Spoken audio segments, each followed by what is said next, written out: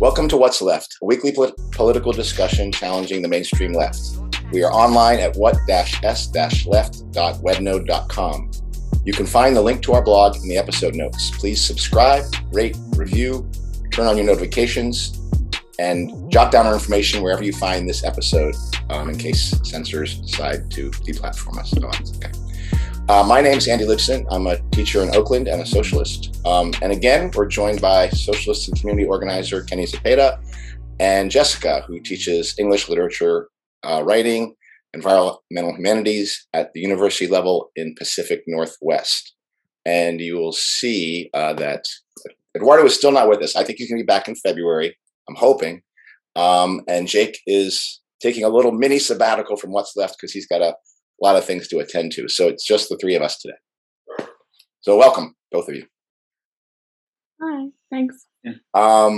So today we were thinking of discussing, in fact, I texted you both about talking about what's going on in Ukraine. And for those of you who are like, oh, great, people on What's Left are going to talk about Ukraine. I'm going to figure out what's going on.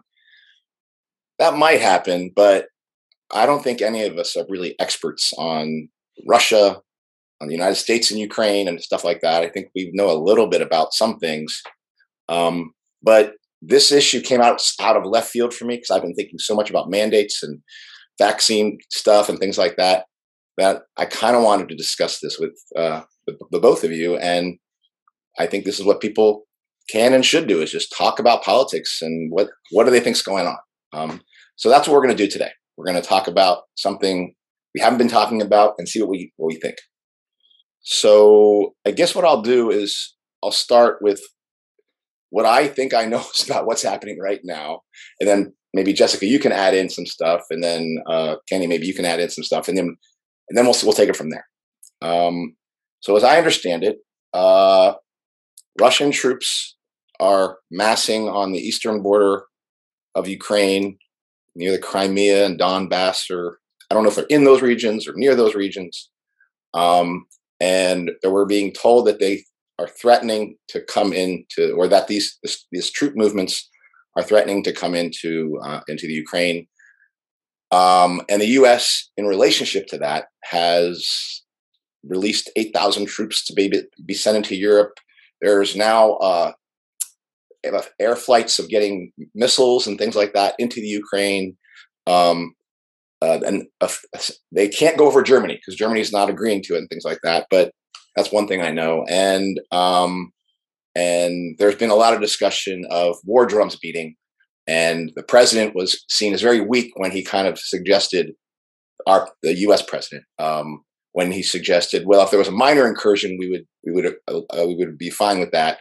But anything major, and of course, the media and, basically the establishment lost its mind and said, no, there's nothing that can be, if Russia lays an inch of fingers on Ukraine, we're willing to do whatever it takes to make them pay a price of some sort, threatening war even, right? And so people are saying, oh, this is very dangerous, World War III, blah, blah, blah. I guess I'll say that's my opening bid for some of the things that I know about the present moment. As well as, I'll just say, Russia has a concern or expressed concern over the Ukraine being allowed to join NATO. So I'll start with some present knowledge that I have. And Jessica, I don't know if you want to either add or share anything or say anything different you might know about this current moment.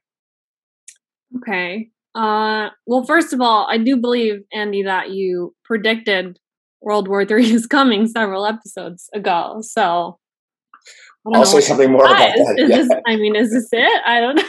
I'm going to say definitely not, but I'll tell you why. We'll get to that. We're going to get to that. Yeah. No, I think you gave a good kind of brief assessment. I don't know. I mean, I wish I had a bit more time or have a bit more time to dig more deeply into this because, like you said, it's not a region of the world that I'm super knowledgeable about. But I do know. I mean, just to kind of back up from the present moment a little bit. There was a US-backed coup essentially back in 2014. And I think since then, the US has been steadily increasing presence in the region, kind of funneling weapons, funneling money, like a lot of money, billions of dollars into the region. And so I think, yeah, for a lot of us, it feels a bit out of the blue, if you're not paying close attention, which I haven't been. So I, in some sense, share that. But I think, it's not like, obviously our presence there has been kind of long standing. I don't know if maybe a little bit later in the episode we can get into, there was a Yahoo News report that came out just in the past week or so, I think, which is has some pretty interesting revelations in terms of the CIA's actions there, in terms of training like US backed Ukrainian paramilitary, basically, for years, since 2015, since the coup, with pretty much the overt purpose of killing Russians, as they say. So yeah, I mean, I don't know how. Maybe I'll just leave it there, and Kenny, you can jump in. What about you, Kenny? Anything you want to add? And we will go a little bit into the past as well, and then we'll talk about what do we think the heck's going on right now. I mean, again, at least from the skimming through the headlines, right? Like, just like you two said, at least the sense I get is that the Russians are overreaching. They have 100,000 troops. That has been named, highlighted in a lot of the media that I read. So this disproportionate amount of people right at the border, and there is no rationality offered, right, other than like Russian overreach. And Crimea is brought into the the equation. And before this even happened, actually, there was reported Russian presence in Kazakhstan too. Military forces helping the Kazakhstan, quote unquote dictator repress dissent in without really giving a lot of context as to what is the dissent about, if there is such a thing. And so that's the only thing I wanted to add. But like personally, like anytime I see all the media outlets narrating the same thing, I start to question, like, what is the story behind it? What's really behind it? And so, I guess I took a second to try to make sense of this, because like I'm not defending Russia, I'm not defending NATO, and because like NATO is the North Atlantic Treaty Organization, and I think we'll get into that probably, because that includes other countries that are also taking action. It's not just the U.S. It's European countries moving, strategically, at least making moves in the area, and we'll probably discuss the reasons. But I know that that's happened also. At least it's been reported through media that the Western allies, NATO, have strategically placed themselves, except Germany. Germany has shown hesitation in the process. And this is also because we've discussed it, right, in the past in other episodes, that there was a de-escalation, quote unquote, of war in Afghanistan. And like maybe is there a relation to this? That that's something that came up to my mind. But I don't even know what to believe. That's the lesson I've had from COVID. And I think at this point, that just fully. A solid thought that I have when the media outlets are just bombarding me with the same story, I think of propaganda, and so I wonder what the goal is, what's really happening. How do we know there is 100,000 troops at the border, and what are they responding to? What are each, who's really the aggressor here? So those are kind of the questions that I get. Can I say one more thing I meant to say? Yeah. Just in terms of like laying the groundwork for this discussion, my understanding is that Russia has said publicly, we have no intention to invade Ukraine. And I believe Ukraine has also confirmed that that's also their understanding. which obviously that raises flags about, how much of this is just US propaganda, US manipulated narratives. Yeah. I mean, so first off, the establishment press has definitely been Russia is the aggressor, US is defending the territorial rights of the Ukraine. And, I don't, Anthony Blinken said this. He said, we've made very clear that one country trying to tell another one country trying to tell another what its choices should be, including with whom it associates, that's not an acceptable proposition. Changing the borders of another country by force, that's not an acceptable proposition, because what it does is it undermines the entire international system. This is from the head, what is he, Secretary of State of the United States, which has been using sanctions all across the globe and using war to reshape borders for the last 20 years for sure. I mean, it's been doing it for longer than that. The level of hypocrisy about that part is rich.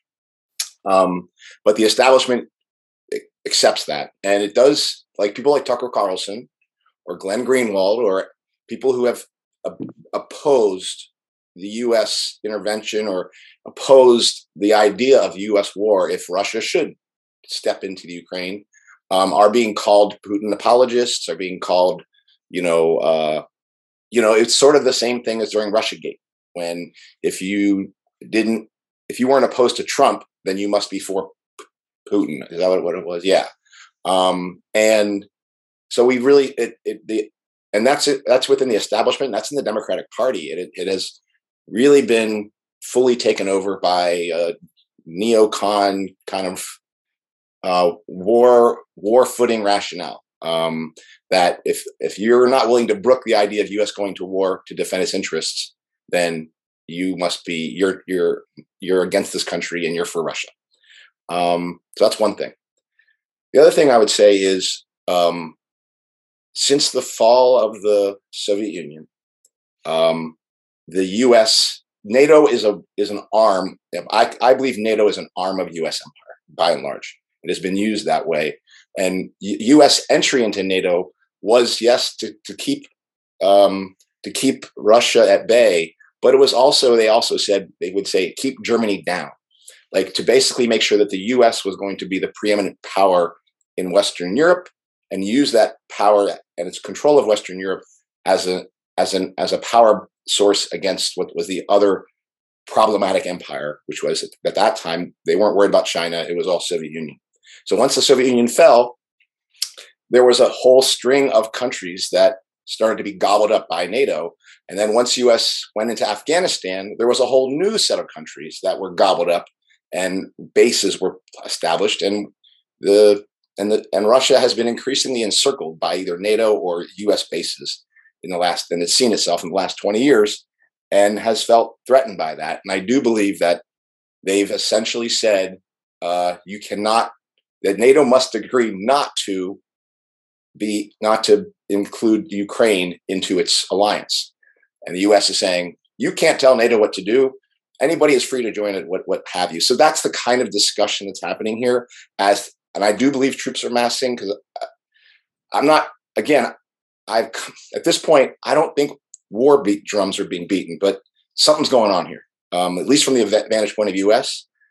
And I do think from the vantage point of Russia, I don't know what's happening actually from the vantage point of Russia, but I'll just say, I do believe the troops are massing, but I will say it feels like a move.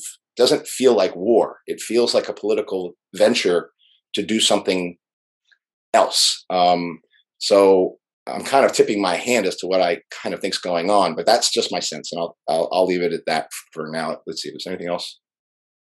I think when we are talking about like troops amassing at the border, it's also just important to be like really clear that we're talking about like Russia's border. Like they have every right to have their own troops within their own country at their own border, especially given, increasing presence and increasing threats. Every country has a right to amass all the troops that they want within their own borders. Yeah. I think that's an important point because when you look at the map, people can go on their own and look at the NATO map, right? It will it will NATO member countries map. It will show, right, like there's only a couple of countries that are at this point a buffer between Russia and NATO allies, right? And when you become part of NATO, you commit to like military action. That's one of their major roles, right? Like is to protect. They say you can go to their own website, and to protect their own interests. It's a political and military alliance, according to their own stuff. And that's how NATO came into Libya, right? Into free Libyans, and there's been other actions. But again, and I know that after the Soviet Union collapse, that there was an agreement, right, between that the European powers and the U.S. would not make a move east, like trying to enclose Russia. And so this is what's actually happened. And so geopolitically and like just logically, we've talked about like the irrational country narrative, right? Like North Korea. Why would North Korea act that way? Why would Cuba act that way? Why would Venezuela act that way? Why would Iran act that way? But like if you're being surrounded and attacked, like is it irrational to have a response, a preemptive response? And so that brings up the question, like, who's the aggressor here, right? And so Russia feels encircled, and the borders are the NATO allied borders are moving closer to their literal borders.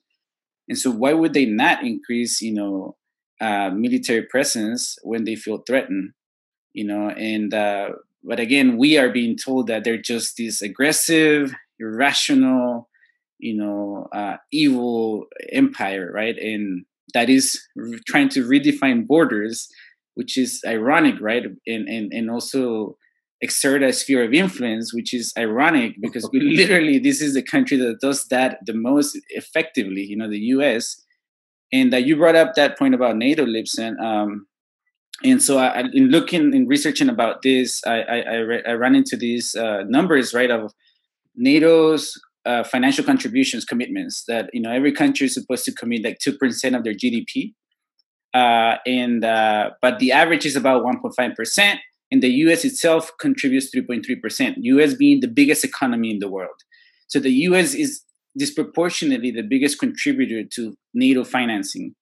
And yes, they talk about politics, but it's an extension of the U.S. military force. The U.S. is the big hegemon in that relationship with European countries. And so they have a big sway in what happens with NATO and, where NATO goes to war. And I just bringing it back to Afghanistan, like we forget, like it wasn't just the US, going into Afghanistan, it was a lot of NATO countries, we're talking about France, right? We're talking about Italy. We're talking about Great Britain. We're talking about, I don't even know if Canada is part of it, but I know Canada had presence there. So a lot of other countries were present in Afghanistan and they also had to pull back. Because if the big bully is not, on your side, if they stay there, they're gonna get eaten away too. And so a lot of these countries also had to pull back. And so I just find it interesting that now, like NATO is, from my vantage point, is on this another front, another aggressive, and another strategic move collectively. Yeah, I mean, let me say some things that I think are still true, which is I still believe that the world globally can be described as being run under capitalism. And for that reason, I still believe imperialism is something that describes the way these countries compete, and that there's a competitive relationship between countries like United States and Russia and China, and even Germany and the United States. And at this point, Britain might be lining itself with the United States in competition with Russia and China. So that is still the world that I think is being described, or that that competition drives the world, and that competition, I do believe, leads to war and will lead to bigger wars. I think that's the case. But what I should say, but I would say that this particular moment, it's interesting to me because I'm not sure what I see is the drumbeat for war that is being talked about. Rather, I think I feel like there's a shell game being played here, like a political change the discussion. Because I did find out that back in April 2021, there had been an amassing of troops by the European Union had said about 150,000, and it was supposedly an overestimation. Russian troops were amassing on that very same border back in April 2021, and I guess they pulled back, and then now they're pulling back up again. At least that's what they were being told. And now, might Putin have a reason for doing that? Maybe, yeah, sure. But I do feel somehow that what's happening right now, and the U.S. is still preparing. It's preparing us and itself for the fact that its major enemy is not the war on terror. It's not ISIS. Its major enemy is China and Russia, and it's preparing the public for that. And this little conflict, or this, you can even say major conflict, establishes that narrative. But if I was to describe what I feel like is going on, it's like when people are tasting wine over and over again, and they have to drink water or something like that they have to cleanse their palate so they can taste another thing. I feel like politically we're having our palate cleansed of all this stuff that's happened around COVID and Omicron and all that kind of stuff, and the subject is just being changed rapidly, like right in front of us. And I don't know if it's because that narrative was getting, like, because there were problems with it, and so they've just kind of changed the subject and made it, and essentially created a kind of crisis that doesn't even need. It's almost a manufactured crisis at this moment. And again, like Jessica's saying, I'm a person who's saying World War III is coming. I do believe it is. I just don't believe that this event feels more manufactured than something. And I do think this is the future. I do think these sorts of conflicts are the future. And this does give a vision of what might be future conflicts, but it doesn't feel real right now. It feels very manufactured. It feels like they're just trying to create a drama in front of us to change the subject so that they can reintroduce us to something else. What is the month right now? January, in March or April, to a new political season of ideas that we have to get ourselves acclimated to. Maybe a new variant or what have you. That's kind of what I think is going on, if you ask me. Well, I have some thoughts on that. I partially agree, but can I just ask, this is a genuine question, because in my limited research, I have not come across any real answer to this question. Why is there any real reason why Russia would want to invade Ukraine?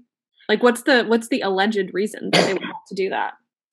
But the reason they would do it is it's sort of like, it's like the Cuban Missile Crisis. Can you really have a foreign power be so implanted there that it has the right to put, like, surface-to-air missiles that will shoot down hypersonic missiles and blah, blah, blah? And that was the reason that John F. Kennedy basically said, we're going to invade Cuba unless you pull that stuff out of there. And so essentially, this is right on the border. If they became and if they became part of NATO, then there becomes treaties or agreements that you can place defense weapons on there that, of course, would really not be, well, they would be defense, but they would be used as a way of putting Russia in even a deeper hole militarily if it was going to try to act against the United States in some way, shape, or form. So that would be the reason. It's a national security under the understanding that these are two competitive powers, and you have essentially, it's like a Warsaw country back in the day of the USSR, a Warsaw country being right there at Mexico, and having, Warsaw Pact. You remember that alliance of the USSR, and having that country be armed by your enemy right next to you. One of the ways, at least that I see, that you can handicap a country is to have them perpetually paranoid, because they would have to invest a lot of their resources into military action. That's what they did in Nicaragua, that's what they did in Cuba to an extent, North Korea. Because if you are so much up the border, and like they're constantly having to wonder if someone will come, or there will be an attack at some point. I think like at least from my perspective, it's like also like a chess game. You're thinking moves ahead, because if they do take over Ukraine, then you have to deal with that immediate threat constantly. And so I think at least on the surface, that's like the immediate, rationale for me that I see. But I also think about like why would the U.S. and European nations want to push, right now, and like so then it does raise questions as to the narrative. We've obviously been, even us on the show. Look at our, like what we've been talking about. We've been so hyper focused on the vaccine stuff and forgetting about what's going on outside the world, because we used to do this stuff. We used to talk about what's going outside these boundaries, but and we are herded through the mainstream narrative. And so why the sudden change? Why this sudden hyper focus there? So you do have to have those questions, and Lipson brings an interesting perspective. I do wonder also if it's about China too, by putting Russia in checkmate, because when we talk about Russia and China, I don't think one or the other. I think it's both. If the U.S. is to take on China, it has to take on Russia too. And like having Russia on like sort of checkmate, or this like constant paranoid state again, it's important. And so because it doesn't necessarily require an aggressive move from the Americans or the European and the Western powers, as much as it requires an aggressive defense move, from the other side. And then in that it's very convenient to, look, you see, we told you they're the evil ones. We're just doing our job, even though it's rational for, Russia to defend this buffer, between them and the rest of NATO allies. Because yes, you don't want to have those weapons constantly being pointed at you, and like Lipson said, they are called defense, but they're not, they're a threat. They're a promise of a threat. Yeah, and the same thing is if you look at South Korea, that's how South Korea is set up. It's basically lined with defense, anti-missile defense weaponry that is used to keep China hemmed in. And Trump's bid in North Korea at one point was to try to like make a friend of them to see if they could move another country into their hemisphere. It didn't work. But that is the game, is how do you get close to your enemy and put in defense weapons right there? And I do think that the people, the paramilitaries that were trained there and things like that, that is part of saying that if Russia does come in, it's going to pay a high cost in terms of losses of its own military through soldiers that have been trained by U.S. Special Forces to fight essentially to be a resistance force. And they will essentially do in Ukraine to Russia what they did in Afghanistan to the USSR, which is bleed them dry by supporting a resistance. So that is the reason why some people would say that Russia won't ever dare to do this, because there are parts of the regions that they're not as unpopular, but if they go too far, like what is it, Kiev? Is that what Kiev? Too far that they will face an actual resistance, and it will be one that will be it's a local resistance, but also one that will be funded by the U.S. And that would come at a big cost to Russia. I'll just say this: the interesting thing when you listen to people like Tucker Carlson, who is opposed to this kind of thing, the reason he opposes it is because he feels what this kind of move is doing is pushing Russia into the arms of China. And that he's saying, why don't we staying focused on our major threat, major enemy, China, and forget all this Russia stuff? Russia is not even a big player for the U.S. in terms of its future. So that's the mistake he's saying that is being made. He's saying that this bid is essentially putting the U.S. into fighting potentially two major powers simultaneously, and that's his reason. Now does not seem to be the majority sentiment, and certainly the Biden doctrine is really based on refashioning NATO together, rebuilding the coalition of NATO and the United States to represent the free world, take on China, take on the authoritarian powers of Russia and China. And one part of me also could say that maybe Putin did this because he sees that NATO is not united, and he sees that this could actually fracture or have the ability to fracture the alliance and weaken the U.S. internationally. So this is the kind of stuff that I just don't know, but it makes your head spin, for me at least, to start to think of all the different things that could be going on. All I can say is this came on suddenly. It's been done before, and it seems like something that came out of nowhere and has a purpose to it for becoming such a big deal, and everything else being wiped off the table. I mean, what I do wonder is like how much how much control do they really have of the situation? Like could it get out of hand, in some way, and like force each other's hands, want to do something. I don't know, just like wonder about that, because we talk about this third world war, and like we don't know like exactly the scenario that it might unfold, but it's, at least from my understanding, like it would be like a chain of events. It's not one incident, but it's a chain of events that result in things getting out of hand, because like at least the metaphor you've used in the past, Libsyn, is that that no one's really driving the bus, and so it makes me wonder, like these situations, and like if they can lead to events down the road, because like such fragmentations of alliances or new strategies being drawn. And so that's, I guess that's where I have my eye on. Like I don't like you. I don't know if it'll devolve into some sort of conflict immediately, but maybe down the line, because like there is a chess move and there are parts to it. It's not just one side, making a move.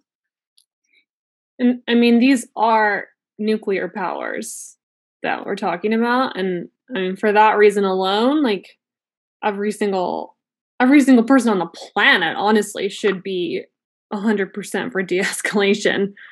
I don't know. I mean, I'm not sure how sort of secure I feel saying that, like, oh, it's not going to escalate into something even larger, because I think, I mean, interventionism, it always ends really well for defense contractors and arms manufacturers, right? And people who have stocks in those entities, right? I mean, I'm sure they're already making bank, right? Just from the, what are they calling it? Lethal aid that they're funneling in, that Biden funneling in, like I forgot how much, $200 million or something like that. Mm-hmm. I mean, what is that? What the fuck is that even? Like lethal aid? It's like straight double speak. Yeah. Yeah, and Nancy Pelosi passed or tried to put forward a bill around, no violation of countries' borders bill or something like that. It was the inviolability of countries' borders bill. Like, there's just a lot of theater. I would just say that's one thing. The second thing, honestly, again, these are some of the things that the way I add things up. China has the Winter Olympics coming up soon. Yeah. And I don't think if Russia had an intention of doing something in relationship to the United States, I know they would have consulted China, and there's no way, I don't believe that they're going to do a move like this and have an actual intervention taking place and would have gotten the agreement from China. Oh yeah, let's go ahead and do that while we're having our Olympics. I mean, I don't know. These are the kinds of things I think about, and then if they, I don't think anything can happen until like about the middle of February, which I think was when those Olympics end. And I don't think things are just going to sit around like that and then suddenly they're going to pop off. So for me, this just feels like, look, like I said, I still believe war is inevitable between these big powers, but this particular conflict right now, I don't think it has more theater to it than some of the other things that I think are going on. Yeah, because it makes me wonder, what it's like if you look around, at least my sense is that like, and what other interests does Russia have? Like, like you said, and by and large, they're not a big player, in the world. They do have a military, they do have a nuclear capacity, but I don't see why they would, go on the offensive, other than, that one argument that we were making, which is, at least in my view, a responsive, reactive, strategy. It's not so much of like going on the offensive. We're getting imperial, like the old imperial way, like getting territory, getting new markets, getting new resources. And I don't consider Russia a big player by itself. In alliance with like China. And again, I agree. There is not like a solid alliance. These things can break off. Because ultimately all these powers are in competition. But that's why I think of China and Russia together. Not just geographically, but like financially. Oil and these things that are exchanged.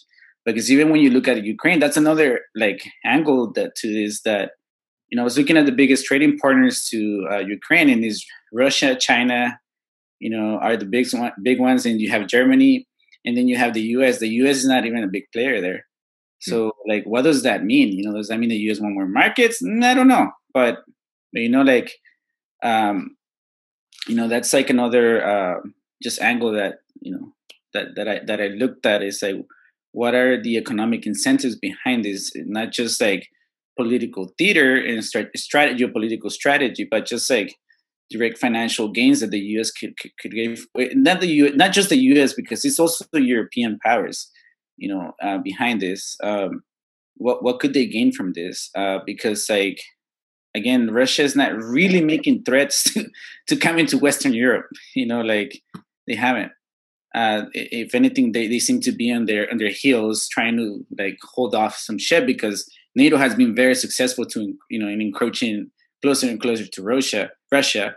And you could argue that there's really not even need to defend Ukraine. If NATO wanted to go to war, they have the proximity to attack Russia.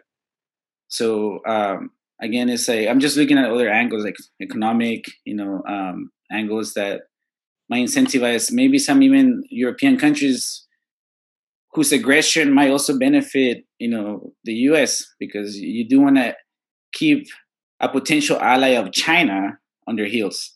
And that, that's kind of what that comes to mind for me. Yeah, I mean, at the risk of sounding like a Putin apologist, given the past few years, I mean, that man has the patience of a saint and the restraint of a saint, honestly. I with regard to the whole China thing, I mean, yeah, like if it was China instead of Russia, right? Like Tucker Carlson and Fox News would be singing the opposite tune. So there's kind of a replication, I think, in terms of a lot of public opinion for people who are not, really looking into it and don't really look at the history of US interventionism. I mean, for the past 6 years, right, it's been for Democrats, Russia, boogeyman, evil, bad guy. And then for Republicans, increasingly, it's been China, bad guy. I think really, like, you're both exactly right. I think the US would be really, really fearful and threatened by the prospect of a China-Russia alliance. In part because I do think we're an empire in decline.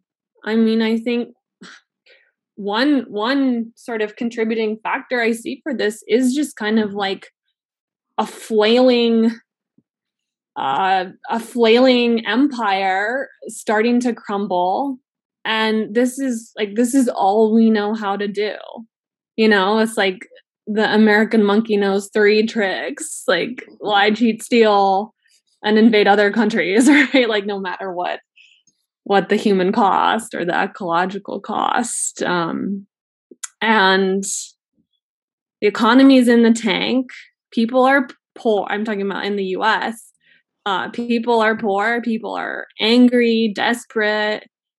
The approvals for virtually every politician are horrendous. Elections are, I mean, it's the US. Elections are literally always on the horizon, right? So it's like, why not, go to war, or why not at least throw the and the threat of war around, because patriotism and democracy, right? Like any rhetoric that can help the ruling class to maintain their position of power, they're gonna do. Like, this is how many times have they freaking done this? Like, and I think, I mean, Afghanistan, to go back to that, from a few minutes ago, I think that's an embarrassment for NATO and for the US, the way that we left. And I think they know that. Russia knows that, China knows that.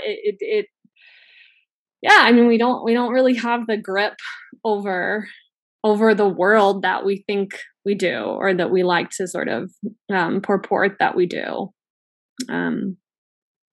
Yeah. Yeah, I do agree that the U.S. is in decline as an empire.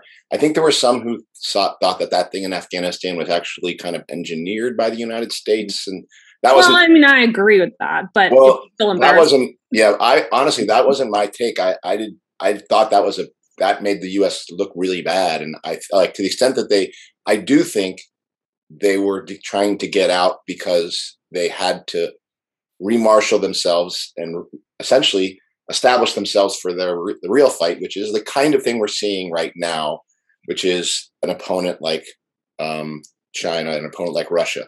I read what's called the interim. So I've cited this before. Under Trump, there was the 2018 National Defense Strategy, which basically said the war on terror is the past. Now it's war on the big powers, China and Russia, and there's an interim national defense strategy being put out by the Biden administration, which essentially repeats that same thing, but really establishes that the U.S. also must, in fighting Russia and China, must establish itself as reestablish itself as the leader of the free world and not be isolationist. And really, it puts NATO at the center of that. And then, of course, it talks about technology and biotech and 5G and artificial intelligence, blah blah blah, as the technologies that will decide who will win the wars of the future, kind of thing. So, in one case, I do actually, though, still believe that the U.S. is an empire in decline, and that it's possible that Russia also feels that and is attempting to put pressure, and it's trying to create cracks in the plan they have to rebuild their European NATO alliance. But the other thing that still comes up for me is, like, the entire news cycle was dominated by Omicron and vaccines and mandates and everything, and that has just been taken off the table. And I don't. There's a reason for that. Like, they still plan on using the mandates and the virus as a means of social control. So something, I don't know. I just get the sense that they were worried that this Omicron thing was unraveling, or that it just wasn't holding together. And in terms of like cases and who was getting sick and who was getting hospitalized and blah blah blah, and what it might have made their vaccines look like. I don't know. That's the kind of stuff I start to think about, in terms of, as much for being able to locally change the subject. That's some of the things I think about when I see this stuff being drummed up. But again, I'm confused by these events right now, to be honest. I mean, in one sense, like, if you believe this binary of, like, liberals, leftists are more like, humanitarian, socialistic. If you believe that, like, you could argue that on the right wing, there's more nationalistic, and like, this might be an attempt to bring those people into the fold, into the grace of the state, because like, the people that believe America should be, a leader in the world, in Americans' military and the flag waving, that. I think that there can be an argument to be made on that sense, of you're just bringing people back into the fold, And then, because you have on the left, leftists and liberals, like all about vaccines and submission of the population in that sense. But there's a lot of resistance on the right, in questioning the state really. And the only big unifier for them is like rallying behind the flag, and like I think that's something interesting that I can see. But also, not only is it like convenient to, there's also an environmental aspect to this, because putting pressure on Russia, and remember that the north is opening up. There's the Arctic right at the north, and there's huge oil reserves. There's been strategic moves up there. NATO is involved in that. A lot of countries, in Russia has a big like decent operations up there too. And in trying to control those passageways too for trading of the future, because it's trade, is oil. It's big movers of the international economy. And so, putting pressure on Russia it has so many angles, that are beneficial to the U.S. and NATO allies. And so, so for me, at least, is the argument is like this move is way more beneficial to NATO and the U.S. than it is to Russians. And I do think Russians are on their heels in so many ways. And the political football here is Ukraine. Ukraine doesn't get a say. Ukrainians don't. And just as, I guess their only say is to see which side they're going to pick, and whose side might come after them. But I just look at all the angles and who is benefiting the most from this narrative.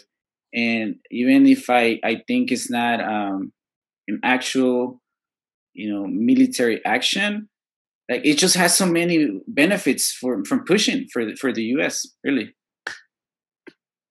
Yeah, Ukraine hasn't had a say ever since 2014 or 15, whenever the coup was.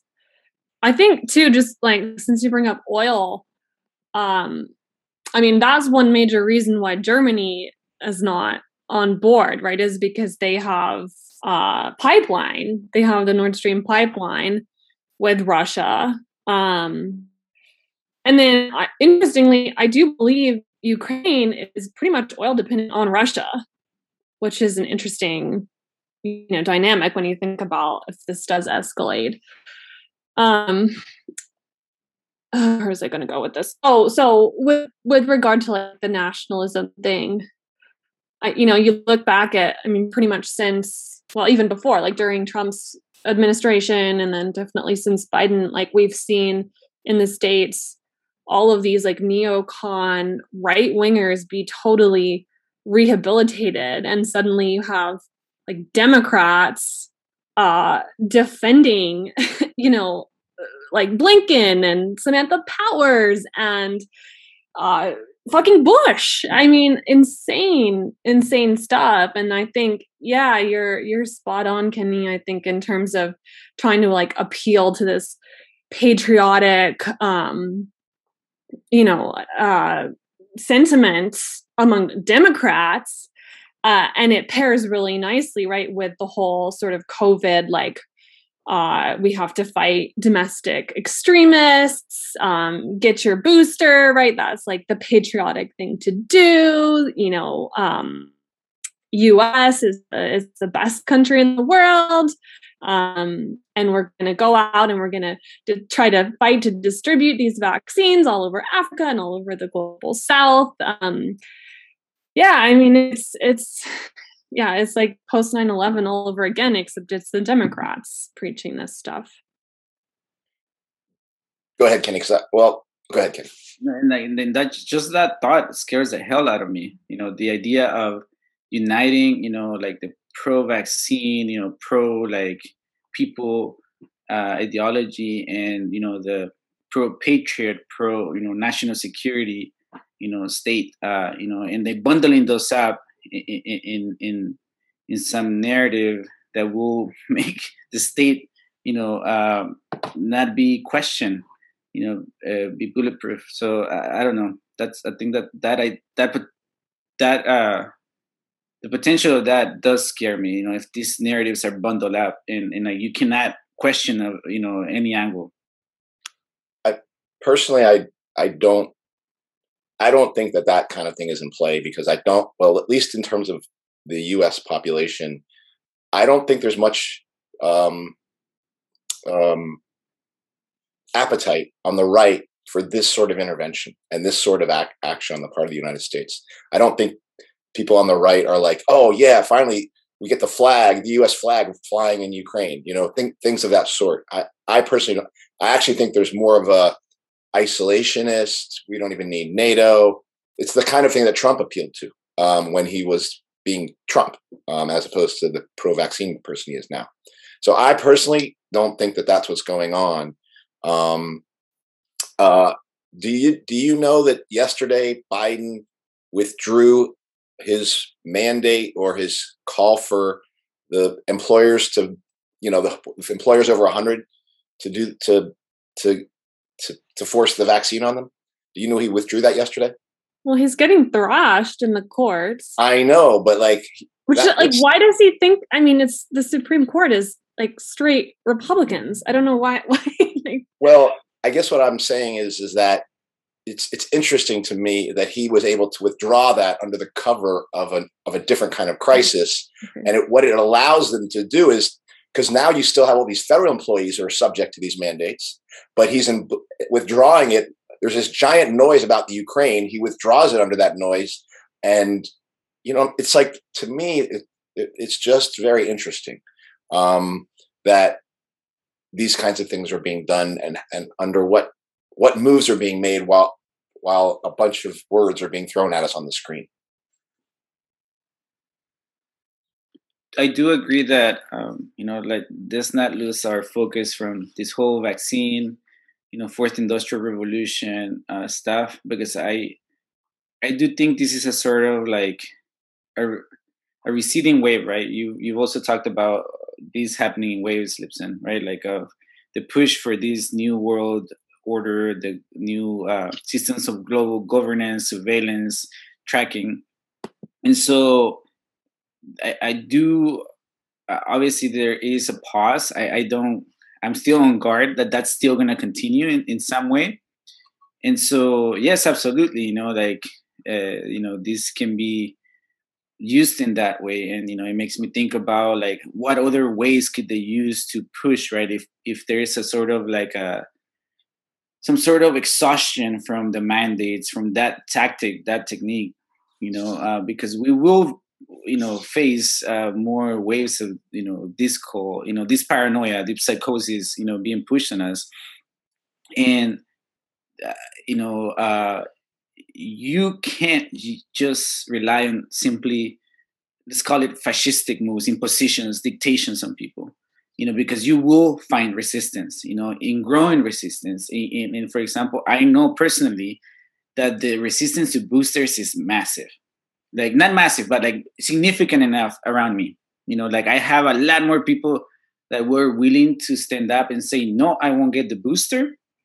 And so, yes, the vaccine has been used as a vehicle to enact these systems of surveillance and tracking and passports, because it's not even about just the vaccine itself, it's about the technologies, right? And so then, makes me wonder, are we then, oh, look, like you don't have to get vaccinated, but it's important to track each other, to track people.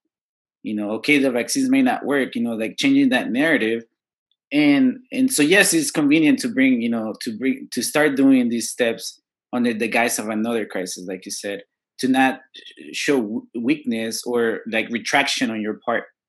It's just that, let it die out for a second and bring it back in a new, in a new form of attack. And so, but I do think that is possible, and all this is possible. Like it's not just one or the other. Is that it's just convenient, to push Russia to distract from this shit, to move the news cycle to somewhere else, so domestic shit can happen. Because I don't even know like what's been happening internationally, but I bet you while we've been focused here, a lot of shit has happened internationally. Yeah. So that didn't stop, and no will stop. The stuff that's happened domestically was, that won't stop because international shit is stopping. It's just the focus, like the trick of look over here is being switched on us. And it brings me back to that, what, John Classic brought up, right? Like the whole monkey experiment. If you keep, like monkeys, giving them contradictory, information or inconsistent, and like they don't know what to expect, then they just submit. It's hard to keep your eye or anything. Even like the whole Super Bowl thing, right? I don't know if you saw that they're gonna give all 60,000 Super Bowl attendees N95s, right? And they're gonna implement all these things, and they're gonna display that to the world. I mean, the Super Bowl is the biggest display of American hegemony, on the world, and they're gonna push this mask that they previously told us that weren't good enough. They weren't doing the job for COVID, but now they're being pushed, and so again, it just doesn't stop on either side, and so I guess I'm trying to figure out here, how do these things connect? Yep. This is the most obvious one, right? Like the distraction, the change of focus. But I'm trying to figure out if there is more than that. Mm-hmm. Like, I don't know. This is another hypocrisy that I think about a lot, just because I'm kind of in the environmental sphere. But I mean, a football stadium full of N95s. I mean, the waste that generates. And you've got Biden, right, going on and on about climate this, and we have to electrify the grid, and this is good, supposedly after COVID, this is going to be the next big thing, climate lockdowns and whatever. That's going to be the next big emergency. And the Pentagon, as it has been for I don't know how long, is still the biggest carbon emitter. Right. So it's like, this is just another example of just the whiplash of like, there was an article this week that I read about heart attacks because of climate change. This idea that, like, I don't know, I guess people are just so stressed over climate change that they're literally going to have a heart attack in their sleep. But then we need to send like millions of dollars of weapons halfway across the world. It makes no sense. So, yeah. And then with the sort of distraction thing, it's always a contributing factor, I think, with these wars, right? And then the election cycle, which is just so insanely rapid here, but then like in the UK, right? Because they're a big part of this. Like you were saying, Kenny, like it's not just the US. Johnson seems like, just barely hanging on by a thread right now. And yeah, I think maybe even more than an alliance between China and Russia. What is the U.S. empire more afraid of than anything? It's a true class struggle. And I think, I don't want to say it because I guess it's like, just feels like, I don't know. It's hard to tell, but looking at the truck, I know that's up in Canada, but, I do think slowly a class struggle is beginning to take shape because of all these mandates. And it's almost the first time, at least at this scale in decades, that's happened. And that's their worst freaking nightmare. And it's not, I don't think like Putin is for the Russian working class, but I think, we have to stay really focused. We shouldn't be blinded by just like COVID, but I think we have an opportunity, that we've begun to really pick up some steam. And I think we have to keep building working class solidarity, like however we can, like oppose politicians on both sides of the aisle, oppose nuclear power in all capacities, whether it's for war or for climate, green technology, oppose the Great Reset, and just keep building solidarity and build our own communities up, and just not fall for this propaganda. Well, I guess, Kenny, were you going to say something? I just find it interesting that what Jessica said about class struggle, and I don't know how much of it there is, but I mean there is a potential, right? Like that it could happen because people get fed up, or but it's just interesting that international conflicts at this can be a very divisive thing for class struggles. You're right. In like in terms of who do you follow? Where do you fall in line here? I know historically, right, Lipson, like there's been that divide. At least some people were pro like the World War, some people were like participating and like supporting, the state. Others were not, and so that created divisions. And so like it's also like, again, this narrative is also convenient in that way. It can be potentially, and again, this is just, I'm just wondering so many things, and that's why Yeah. it's so hard to put a finger on this, but it does make sense, and that's why like I keep going back to like why the hell it is very convenient to Western powers who are driving this COVID narrative, who are driving the vaccination, in global dominance systems onto the world stage, who will control the global systems of like vaccine passports, and because the WHO is with them, the CDCs of the world are with them, and why is it's convenient to all of them, to the same people that are pushing this vaccine madness. It's convenient for them to push this war, or this, like, at least the perception of a threat of a war. Yeah, I mean, I will also say that, I'm not sure. Like, I'm not sure what entirely is happening. So that this episode for me has been an attempt to make my best guess. Um, this question of struggle, is our ruling class right? I'm talking about the U.S. ruling class, not the Canadian ruling class. But is our U.S. ruling class worried about struggle? Well, in my opinion, if they are, I don't know if they're paying attention, because the DC rally that everyone was saying, I heard numbers of 30,000 and somebody said up to 50,000. The pictures to me look like 5 to 10,000, and we were out in a rally at Oakland, which was fairly small. I think the overall statements that I've heard from people, and again, California is in a bubble of crazy COVIDians, and it's not across the country, but I don't get the sense of people on the verge of a pushback. At least I'm just saying from my vantage point. I do agree that the boosters are a tough sell, and are a tougher sell than the first set of shots.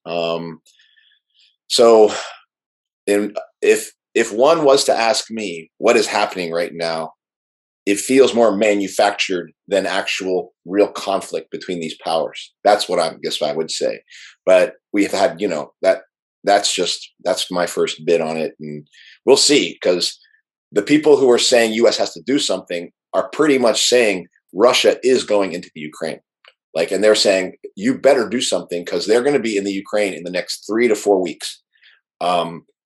And I'm kind of thinking that's not going to turn out. And part of it was like looking at some of those articles where, they were massing their troops a year ago, and da da da da. Like, this has been kind of going on for a while, and then, like I said, like the change in subject. The one thing I didn't hear, I mean, this is kind of a different thing, but Jessica, when you brought up hey, global warming is creating heart attacks, like, it makes me think about the fact that they were saying, well, remember that young people get heart attacks too.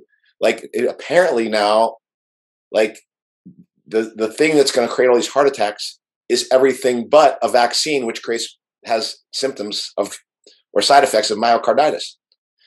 So it's interesting to me that this whole theme of heart attacks coming from weird places is being pushed. Like, I hadn't heard about the environmental issues and heart attacks as the stress of the environment creating more heart attacks. That just seems like another interesting deception around what's obviously, to me at least, the impact of vaccines, this mass vaccination campaign.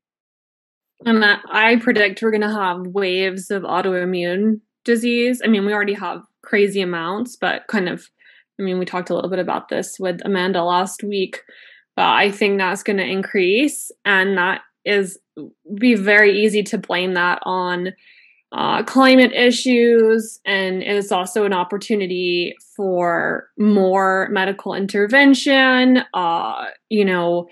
more testing, more, big fertility, right? Like everyone's going to be, well, not everyone, hopefully, but, a lot of people are going to be sterile, whether it's from vaccines or whether, I mean, we are absolutely like surrounded by environmental toxins 100%. And the boosters are a tough sell, but do you know what's not a tough sell is, at least what I'm seeing, is testing.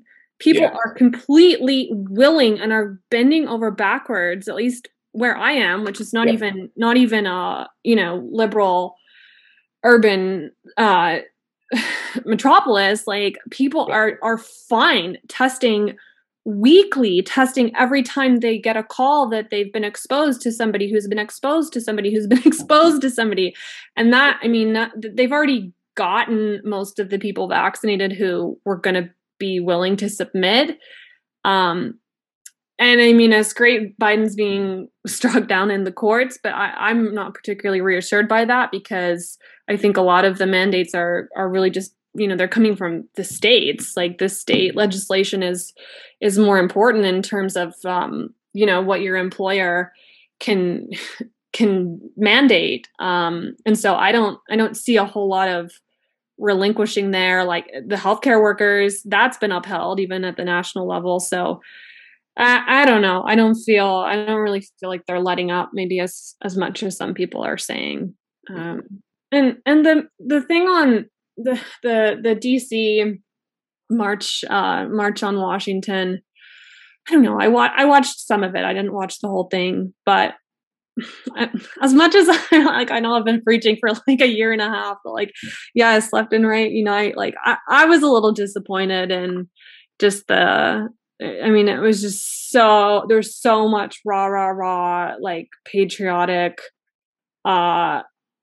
framing, tons of religious framing, which, I mean, some of it was fine. Like they had people from different religions, which was great. But, some of like the more like headline speakers, like I watched Del Bigtree, who was kind of like the big finale, just like screaming Bible verses to the skies.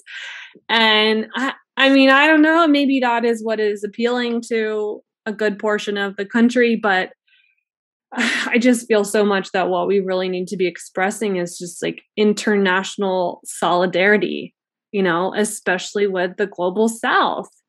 And I didn't hear that. And I was pretty disappointed, honestly, at a lot of what I heard from the speakers that I did listen to. There were some good ones. Mm-hmm. It's funny that you kept saying testing and testing, because like that's another angle, and maybe this is switching things up, but that I think also about these technologies, like war get tested in proxy wars, or like biological weapons and things like that. It's not going to be the savior of the world, the U.S. that deploys this. But I do wonder what does lethal loads that they're talking about given to Ukraine, and because I wonder, we've been talking about this mRNA shit. We also have talked about these N95s, and releasing half of the supply for preparedness for an anthrax war, was released, and it's supposed to be sent to us, right?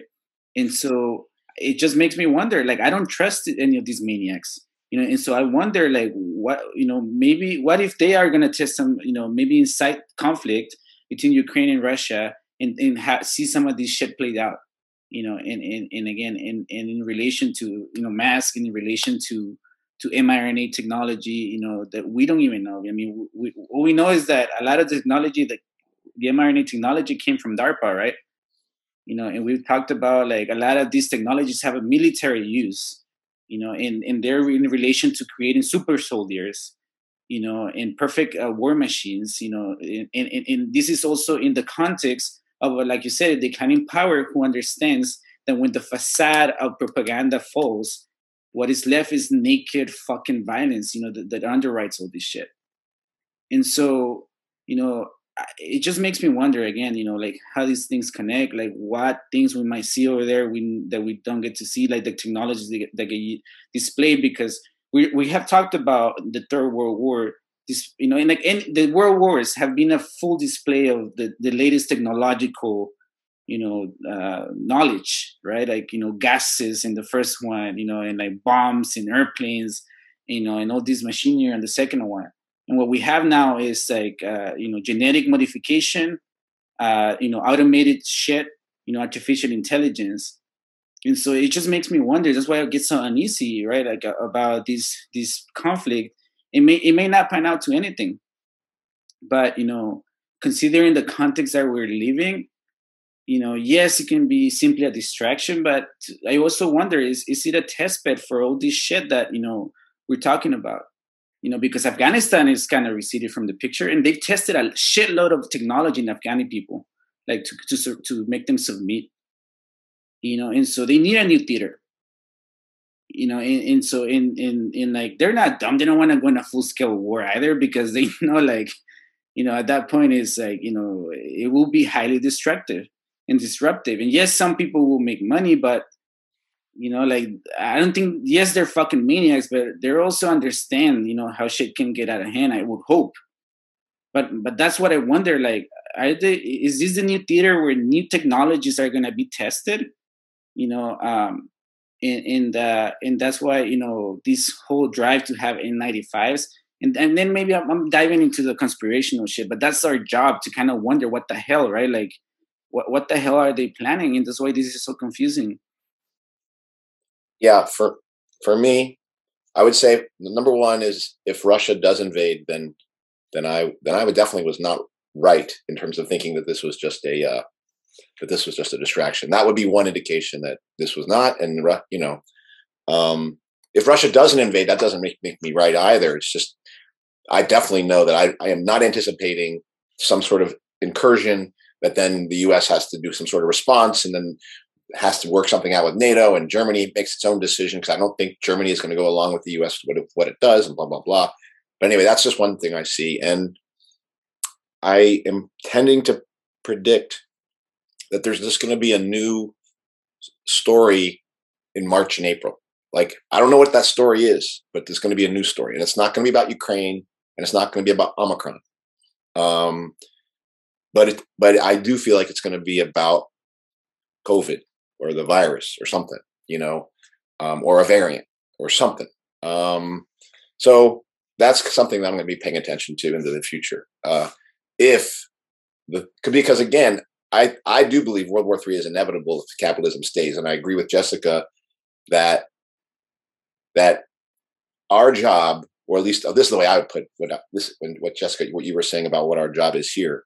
Our job is to stop our government from going to war with anyone, and to take the weapons out of their hands forever and empower people to arm themselves and run their own lives as an armed collective people, in international solidarity with other people doing the same thing to their local, because that's what the Russian people have to do with Putin. And that's what the Chinese workers have to do with, how do you pronounce the guy's name? Yao Jinping. Jinping, yeah. Yeah, I don't know, but whoever's running China, I don't know how to pronounce it. So, Jinping, I think. My partner speaks fluent Mandarin, and apparently my tones are off. But he's going to be chilling with Putin at the Olympics. Right. Should be interesting. Just diplomatically. Yeah. You know what I saw today? I think it was on Fox. Just because, like, you're talking, Andy, about like there's going to be something new, some new narrative, or some new threat. And a lot of people are predicting that it's going to be like cyber pandemic stuff, right? This year, anyway. Mm-hmm. And I saw, okay, let's see if I can find it. Okay, the Department of Homeland. If I could say something about, just go on. Actually, people were predicting that there was going to be a big thing last year, cyber polygon and things like that. So there's been cyber shit that's gone down, but the scale at which I was heard it was going to happen never materialized last year. But sorry, go ahead. No, that's fine. Yeah, it's on the same note. So the Department of Homeland Security, this is just from, I think, the last couple of days, is warning of an imminent cyber threat against American companies and government agencies because Russia may soon launch attacks against critical U.S. infrastructure, a national security source told Fox News. So, I mean, it's like, make up your mind. Like, are the Russians about to like invade with physical troops? Are they launching a cyber attack? I mean, it just seems to me like more evidence that this is they're just throwing like, whatever stories they can and seeing what sticks. Yeah. I don't think we should leave this conversation before we touch on the Ukrainian neo-Nazis that the US has been training. So I don't know. Is now a good time to touch on that? Go ahead. Okay. I'm gonna pull up, I don't know if you guys saw this, Yahoo News. Who would think it would be them? But they had a report. Oh, can I share my screen? Don't judge the number of tabs I have open.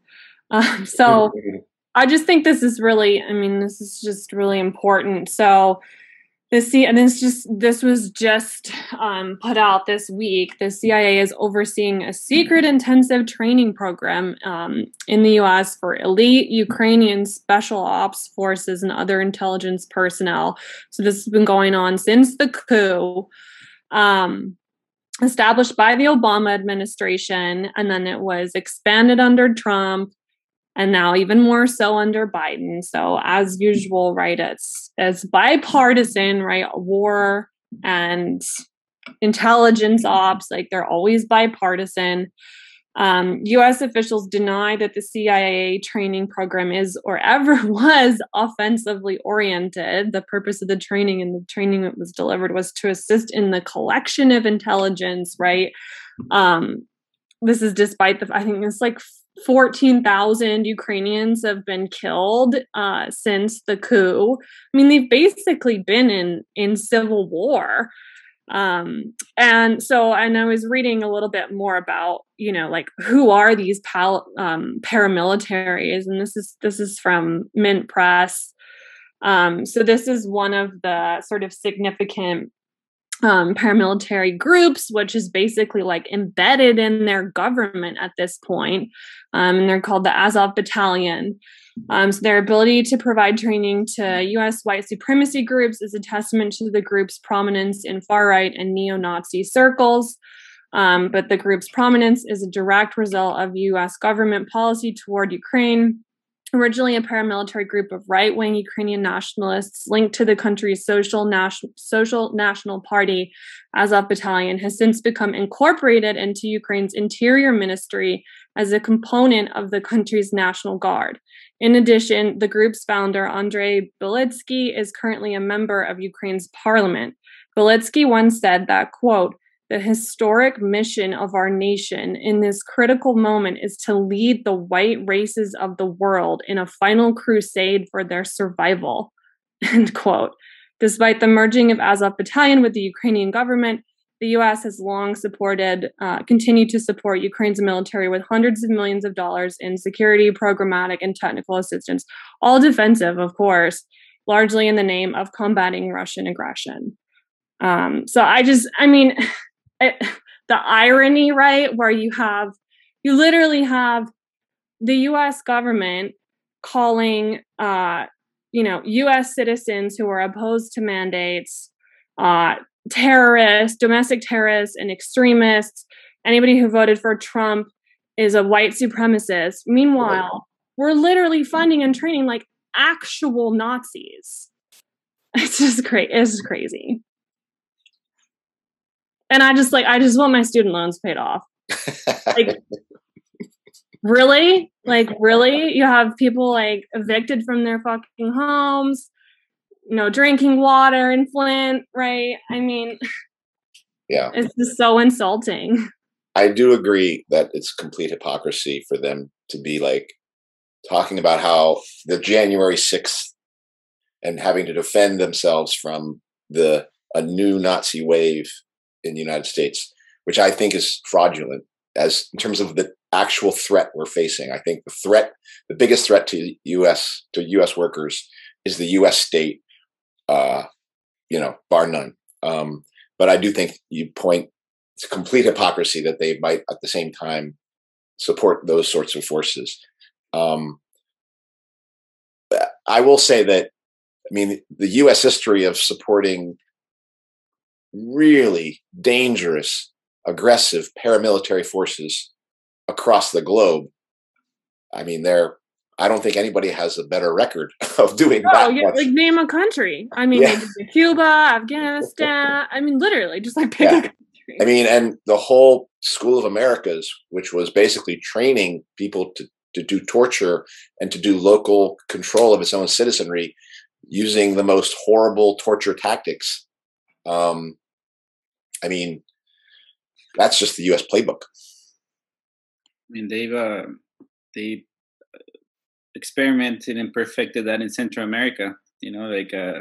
Removing powers, governments, installing new governments, installing dictators, supporting dictators, financing terrorism, torture techniques. All these what they were calling on these lethal loads. Like bombs and they literally injected people with like syphilis in Guatemala, my country of birth.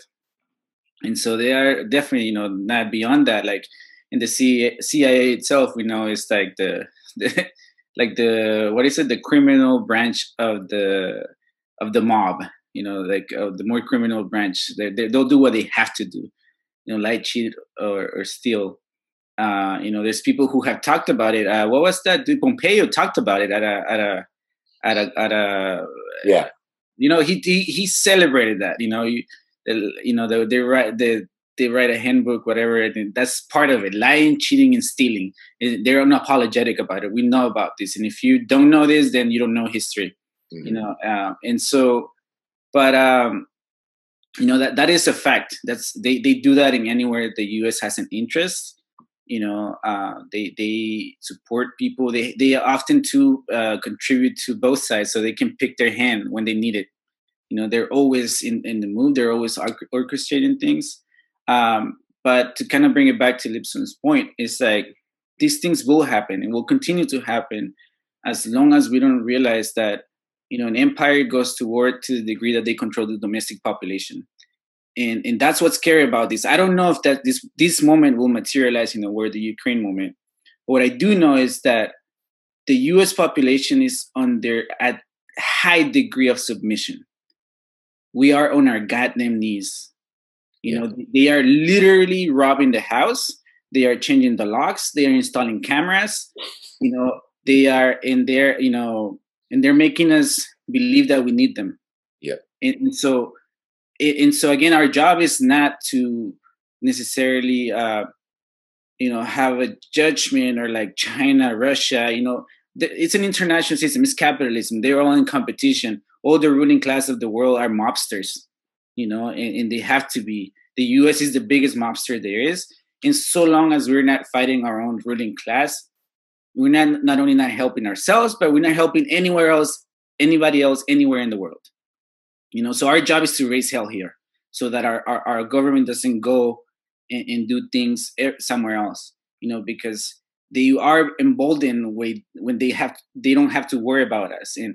And they have absolutely done an amazing head, fixing job on us, and like we just submitted, and we don't, and that's the magic of all this, COVID, psychosis, that we don't know what's up from down anymore, and so most people are just deflated and just letting shit happen, shit that's against their own self-interest. And again, like that, this is the call, at least from my point of view, is like that we need to realize that we, when they sell us evil China, evil Russia, they're just trying to distract us. Even if shit happens, they're trying to distract us from, like you said, fucking forcing their hand to get rid of loans, student loans, from fucking healthcare, right? Like it's the biggest scam there is. and fundamentally, me as a socialist, capitalism is the biggest robbery there is, and all the lies and the coercion we're subjected to. That's the shit that we need to fight here locally with people that we know. And if you really pretend to care about our comrades or our fellow workers in other parts of the world, because we won't stop them with slogans, we won't stop them with with just like posts. We will stop them by raising hell here, having them worry about their working class here. I mean, why don't we build some fucking hospitals with all this money on arms, right? Like, we're in a pandemic. I keep hearing that the hospitals are still overloaded, right? I mean, medical debt's the number one type of debt in this country. It's criminal. It's criminal. And yeah, I agree though, Kenny, like, we're so domesticated, and I don't know how to get more people to, I don't know, wake up. I hate that phrase. Like, wake up and just and start to cut. I mean, it's hard to like cut ties from a system that you're so dependent on, like whether it's the technology or your health insurance being tied to your employment, right? So you have to do what they say. You have to do what they say, because how else are you gonna survive? How else are you gonna feed your kids? I mean, it is encouraging, like, seeing some of the solidarity that we've been able to build over the past 2 years, but we really got to pick it up. I think pick up the pace. Well, I would agree with. I think, Jessica, I'm glad you brought up the degree to which people are saying, "Oh, let's get tested." Like, just as a reminder, like, those are indications of how deep our class is in the hold of another story that's keeping us trapped, in the way that Kenny's describing surveillance cameras being put in our homes and things like that. So that's the current. I do think that's the current reality. But I also would say that, like, this conversation itself, which we said beforehand, was going to be kind of an attempt to try to make sense out of a confusing sort of thing that's going on. There's definitely a story out there, but to make sense of what exactly is happening is confusing. So I think I feel myself subject to getting my head spun around by things, and being confused by what to keep my eye on. So I wouldn't be surprised if other people are that way. But I would just say that, for me, having this place to come back to try to, like, see what I think's going on and get my bearings again, these are the things that I think people will need to do in their own locales, and try to figure out what they can do to form their own local resistance. And there's Jasmine. There's Jasmine. So that's just, I guess that's what I would just say is, I think this is confusing for a lot of people, and I find it confusing for myself to make sense of things. But that should not stop a person, like where it didn't stop us, from reading a few articles and taking a moment to just say, "Okay, folks, what's going on?" I guess that's it then. We'll be back next week. We will be, yeah. So that does it for this week's episode. What's Left is a weekly political podcast channel challenging the mainstream left. We post information about our topics, our guests, on the episode notes, wherever you found this episode, or on our blog, what-s-left.webnode.com. You can find past episodes to this podcast channel there and connect with us. I remind folks, if you like anything you've heard here, please subscribe, rate, review, turn on your notifications to any of our 9 platforms: Spotify, iTunes, Stitcher, Google Play, BitChute, Odyssey, YouTube, Telegram, and Rumble. If you would like to give us feedback about something you've heard or suggest something for us to cover, contact us through our blog. Well, Jessica, thanks again. Kenny, thanks again. And we'll be here next week. We'll see if Jake joins us, and eventually Eduardo's got to come back. All right. Thanks, everybody. See you next week.